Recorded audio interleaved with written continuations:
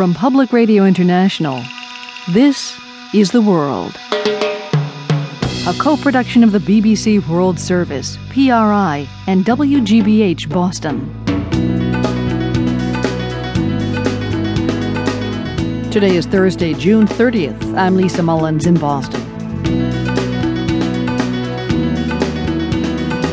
Hundreds of thousands of British workers go on strike to protest austerity measures, but other Brits are pleased that the government is dealing with the deficit.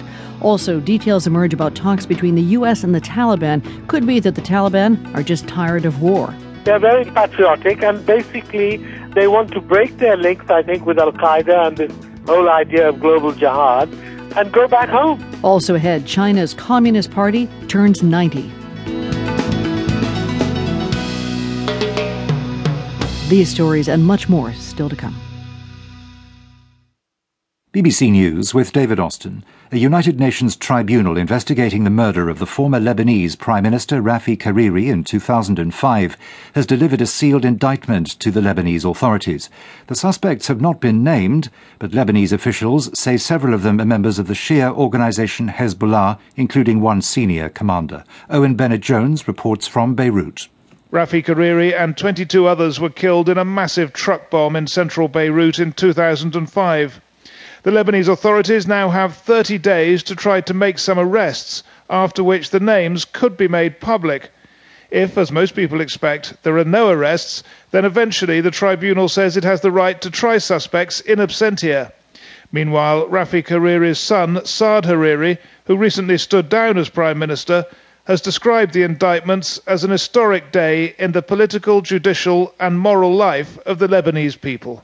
Members of the Greek Parliament have passed a second austerity bill, securing continuing financial support from international creditors.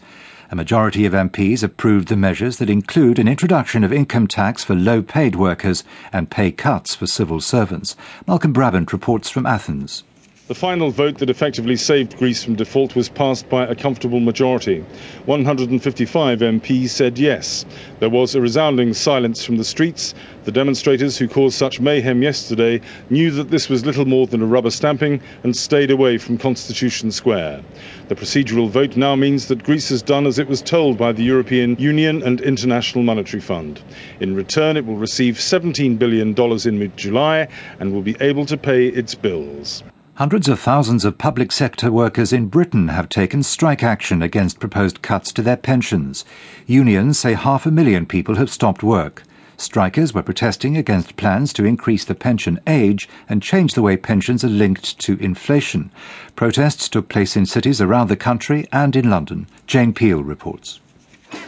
Carrying brightly coloured balloons, banners and placards, teachers, lecturers, civil servants and their supporters turned out to demand fair pensions for all. They marched to Westminster, where the leaders of the 4 unions involved attacked the coalition government and the Labour leader Ed Miliband, who's described the strikes as a mistake. The General Secretary of the PCS, Mark Sawatka, told a rally that 85% of its members had walked out today, disrupting courts, ports, airports, museums and government departments. Jane Peel. The Russian Foreign Minister Sergei Lavrov says France's reported airdrop of weapons to the Libyan opposition fighters appears to be a flagrant violation of the UN Security Council resolution. He said Russia was seeking urgent confirmation as to whether the reports were correct. World News from the BBC. The meeting of the African Union has started in Equatorial Guinea with a speech by the head of the AU Commission saying that the problems of African youth are one of the causes for the recent uprisings in North African countries. The Libyan issue is dominating the conference, with the host, President Obiang Nguema, strongly criticising Western interference in Libya. Thomas Fessi reports.